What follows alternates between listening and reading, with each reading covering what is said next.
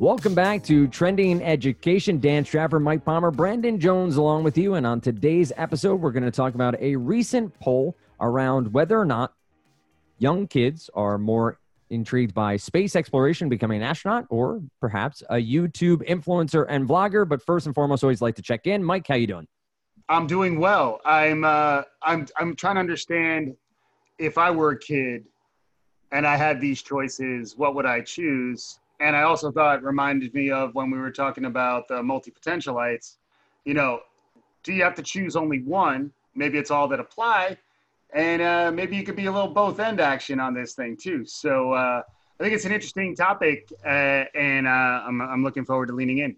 I would assume an astronaut could be a YouTube influencer, but I'm hoping a YouTube influencer could not easily be an astronaut. But we'll talk about that. To the moon, Alice. Later on. Brandon, how are you doing? I'm doing great, Dan. Thanks for asking. I was in our nation's capital, the District of Columbia, just a couple weeks ago. It was, we're talking about astronauts, talking about space. I just was there. I was at the Air and Space Museum here. Pro tip for folks, it is undergoing a major renovation.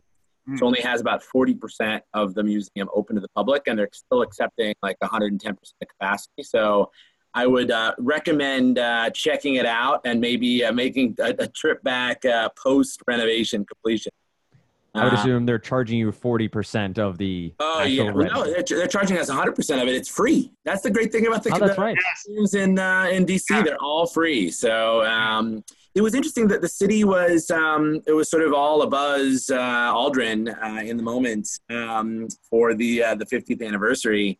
It was like people were talking about it, like, you know, randos. I don't know why I was talking to randos exactly, but people were talking about it. So there is interest. We'll see. I guess we get to this article whether that interest is borne out in the youth and the children of the U.S. But there definitely was interest in the moment.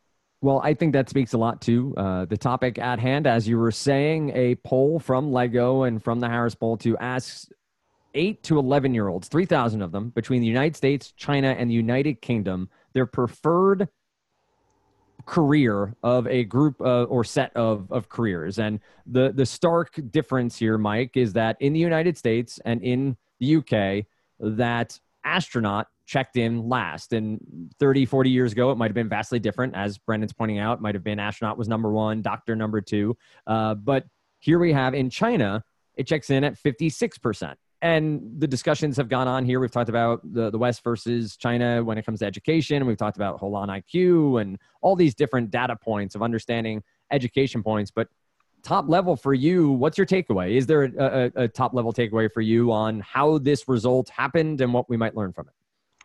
Yeah, it's first off, it's great clickbait, and thank you for listening. So it is an interesting topic, and it does seem to capture the national imagination too. If you think about like these, it's very much a "These Kids Today" kind of title, and I think it's also interesting how the ability to get into space is becoming more available to us, particularly for this generation. So like the idea of space travel, there's a lot of activity happening in the private sector, whether it's, you know, SpaceX or they're all trying to solve this problem more for like just regular people being able to get out into space. And that narrative, I think, is more available to people anyway. So what used to be like the exemplar of unique, heroic, scientific adventure, I think those things are starting to become more available to a broader population.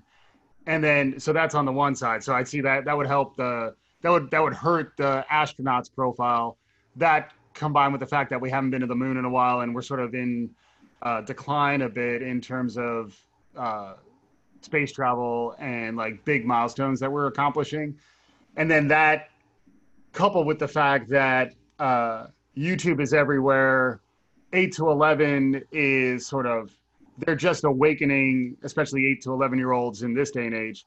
They're awakening to what it's like to be on YouTube. They're watching other kids like them being on YouTube all the time. And their thoughts, hopefully, as a generation, will evolve as they get older. So like if this was like, 16 to 19-year-olds in the US, that would be an interesting contrast, I'd say right now. Like, how do they feel about this? What are they thinking about these types of things? I think you'd still see a lot of YouTube influencers on that list, but I think it's an interesting set of questions. I'd be curious, Brandon, what your top level takes are. Yeah, I think those are both interesting too. The sort of lenses there you're looking at. I wonder if, and I would speculate the answer to this is yes. Did most astronauts want to be astronauts when they were 8 to 11? Yep. Because, and I don't know how big the N is, a number of astronauts. Like, have we had 1,000 astronauts in the U.S. history? It's not a lot more than that, right? But my guess is that many of them did, maybe most of them did. And so, I think that age range is, just it's post-dinosaurs, interested in boys and girls, right? So like this is the age when things like space should be capturing the imagination. We have been sort of languishing in our space program. Mm-hmm. Although the current administration has recently put out some aspirational goals, some astronomical goals around getting to space, getting back to the moon. Yeah. Which, was, I guess, determined just to be too cost prohibitive for the value you got from going to the moon. We started sending more astronauts to the International Space Station, et cetera. But putting astronauts back on the moon and getting to Mars, which I think feels still, despite Elon Musk's best interests and our current administration's aspiration, I think still feels pretty far away. But maybe that will rejuvenate some of the interests. I think that's got to be some part of the dynamic. I also, it's a different question that wasn't asked, but there's a question of what does an individual child want to be versus what are children interested in, others. Like, is a child interested in learning about the, successes of the women and men who go to space? Right? That's not the question that was asked. Is what do you want to be when you grow up? Yep. There's a lot less training involved in being a vlogger or a internet YouTube star, right? Like, you don't have to do that anti-gravity stuff where you throw up and it floats across the room and ends up hitting you in the face and the backside. Like, there's a lot less training involved, and so that may be sort of baked into that question is, when they think about what the path is, or that's part of the incentive there too. So I think those are some interesting things. Dan, I'd be interested in your take too. I do want to talk about the China versus UK, US angle there too, because I think that's interesting. Well, I think there is a bit of a branding problem here, right? For NASA and for the US space exploration process, it's been something that has been front and center. And you think back to the moon landing, that was national news for days and weeks. And it was just something that was right in the consciousness of everyone. And now it's not necessarily something that happens as regularly. And there's a lot more content to digest. I think, Brandon, you make a great point. Also, it's an easier path forward. You see other 13-year-olds making lots of money vlogging. It can be a pretty easy answer to say, yeah, I want to do that because it seems pretty straightforward and pretty easy. Looking quickly, it looks like max number of astronauts at any one time, the highest level has ever been 149 for the U.S. back in 2002. So numbers bear out that they do get a ton of applications. They had 18,000 applications back in 2017. And you go through astronaut school, and we'll talk about that a little bit more in a little bit. But to your China versus U.S. question, and maybe Mike, I can pose this to you. Do you think that is a branding thing, that the Chinese government is more in control of education there? They are focused on STEM maybe a little bit more than we are here as a whole nation, and thus this sort of career path is more enticing to their 8 to 11-year-olds? Perhaps. I mean, I also think it's a little bit of the framing of the options as well. Like, so had there been found an ed tech startup, or found like something, be an entrepreneur, is that, if that were presented as an alternative to an astronaut or an alternative to a YouTube influencer, I'd be interested in how those results play out. Because or a software engineer, for example. I do think U.S. kids who are into STEM, may not be as indexed on astronauts for all the reasons we were talking about, but there probably are, kids in that age group who want to found a robotics company, like if that was actually an option that was presented, they may have chosen it. And then I think the flip side is that, which is a related challenge in the US, is that in China, the public service of achieving these things for your country is something that's very aspirational. And I feel like in the US, there is a little bit of, we've already done that. Like we've already had our space program be best in class. I think it would be less an object of national pride, I think, as like someone in the US to be an astronaut as it would be for someone in China. So and then the level to which representing your country is something that is like foundational to the culture is an interesting contrast there too, where like, I'm sure, the fact that we have so many applicants in the US does it for such a small subset does indicate that there's still enough interest here. And that's why, like at the top, I was saying there's a little clickbaity, I think, in terms of the way this was framed. But I still think it's almost a good kind of clickbait, where like the fact that we're having this conversation was spurred by this research. But I do think there's some other elements to the way being an astronaut representing my country probably doesn't mean the same thing in the US that it did, say, like 50 years ago.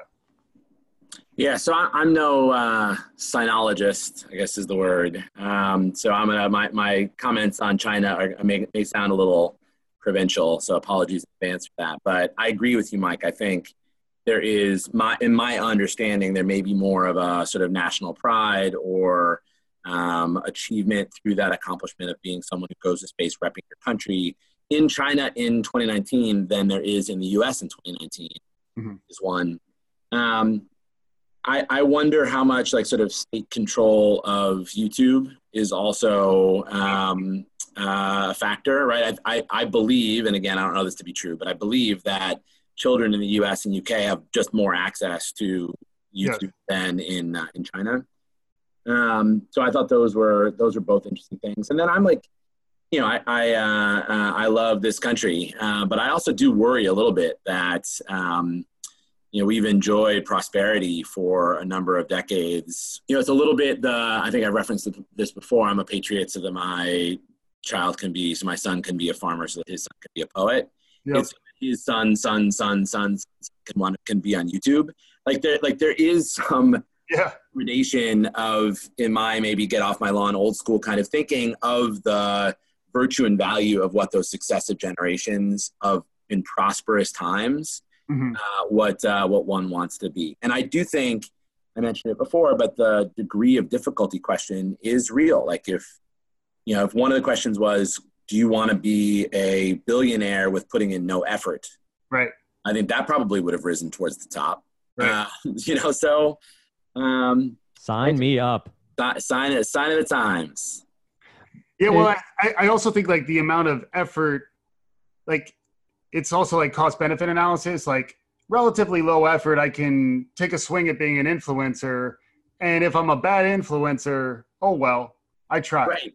As opposed to really hard to become an astronaut. And then if I'm a bad astronaut, that's a really bad scenario for me. So like, not to mention like just the failure of not even getting in. And then there's this other recent article about an astronaut who tapped out, who exited the astronaut academy. Also, he was an astronaut candidate, and they were referred to as ASCANs. So this ASCAN dropped out, and there's an interesting article that we'll share out about that as well. But it's like going through all the effort of being selected into this highly selective cadre of ASCANs, and then to not be able to stick it out is tough. Although what is totally amazing to me is that in that article, there is a picture of this astronaut a selfie of himself with the entirety of his cadet class or his candidate class, which makes me think maybe he exited to become a video influencer, which is, talk about zeitgeisty. I mean, am I right? I think you're not wrong. I'll take that. He's using a selfie stick. He's in some kind of orbit.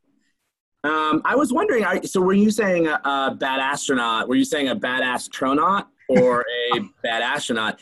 And goes back to those numbers. Like, one could argue, actually, if there are 18,000 applications, that you could argue there's actually too much interest in being an astronaut for children at this age. Like, right. President of the United States of America, there's only been 44 of them, I guess, because you get the one twice. I don't know. Right. Is that right? That's right. I think that's right. So, there's, it's like too many children want to be president of the United States. Right. That's a pretty good profession, but it's also, your odds are pretty low. So the risk reward, if you fail at being an influencer, you can go on to by the way, you can like fail at age 16. Right. Right. Like you can have an early, when you're failing, when you're an ASCAN who drops out, or you're a bad astronaut, you probably find that out when you're 25. I mean, you've gone on to some higher ed, presumably. Yes. Later in your 20s, right? Then you're left going back to the selfie stick and trying to go to that career. So I think that's interesting. It does. Go ahead. Just one other quick point from the previous article, the one we were talking about. I liked that teacher was number 2 in all 3 of the geographies. Professional athlete, I think, is actually kind of analogous to astronaut in a way. It doesn't carry the sort of national pride and achievement in STEM, but it's probably as selective, right? Yep. More selective, maybe not. And that was not a number 2 there, right? So if it had been questionable through my old man eyes, profession 1, questionable profession number 2, bad choice number 3. Yeah, no, I agree with that. And I also think sadly, like a lot of the folks who typically might have wound up pursuing being an astronaut are potentially more on a military service track in the U.S. of late too, which is another interesting thing where, like obviously in the 60s, we were doing both things at the same time. But I do think that is an interesting way to think about like what type of profile, what type of people would become astronauts in that period versus in this period, a similar, like if Neil Armstrong was 22 today, would he still be an astronaut? Maybe he would, because maybe it is also within that big number. Only a select few will be selected, and those same people will be applying really regardless. So we're talking more about the myth making and sort of the goal setting and sort of aspirational thinking of 8 to 11-year-olds. I just wish it was a little more open-ended. Like I wish there was more, maybe you could interpret, kids write an open-ended story about who they want to become. And then you do some data mining of those inputs to see, okay, what kind of themes and what kind of ideas come out there. Because I think you give them 4 choices, so much goes into what are the 4 choices you're going to present to them that I think you may, tease out some interesting ideas, but I think you're going to miss what's really an interesting time. Like how do young kids think about who they will be in the future and how are they interpreting the signals they're getting from the rest of us? I think that's hugely interesting. But I do feel like, it's also like we talked about conjoint analyses, like, are there ways where you could be offering paired options and then seeing which of the pair students choose against a much bigger set? I think that also would be really interesting. So I love that the research is sort of provoking the conversation and the imagination, but like, it feels like it's not necessarily going deep enough. Like, I feel like there's more that we could get out of this conversation. Absolutely. A surface level take here from Lego. And to fully disclose, it also was to help them sell their Apollo 11 Lego sets that were released at the same time as the 50th anniversary. So probably some PR involved there. Actually, do they have video influencer? Do they have social media influencer Legos? That's what I was going to say. But you could argue that all of their regs, girls and boys, are all would-be vlogger / YouTubers. So in fact, they've had them all along. Oh, you just need the little selfie stick plug-in for your Legos, and you're good to go. You're good to go. So two things I wanted to close on. One, for anyone who researches the astronaut classes, each one has its own name. So they have nicknames for each class, and it's every 2 years since 1959. So there have been 22 or 23 groups. And some of the names to throw at you gentlemen here, there was the Mercury 7, the first group. Yeah. The New 9 was the second group. The 14, the third. The Scientists was the fourth group. The Original 19, group number 5. Obviously not the Original 19 because they were later on. But some of the ones that have come later get more interesting. There's the Hairballs, which is the 1990 group 13. The Maggots, which was group 10 back in 1984. Then we get the Sardines in group 16. The reason they're called the Sardines is they were the largest ever NASA candidate class of 35 candidates. So they had to squeeze in to the different containers. The Bugs, the Peacocks, the Chumps.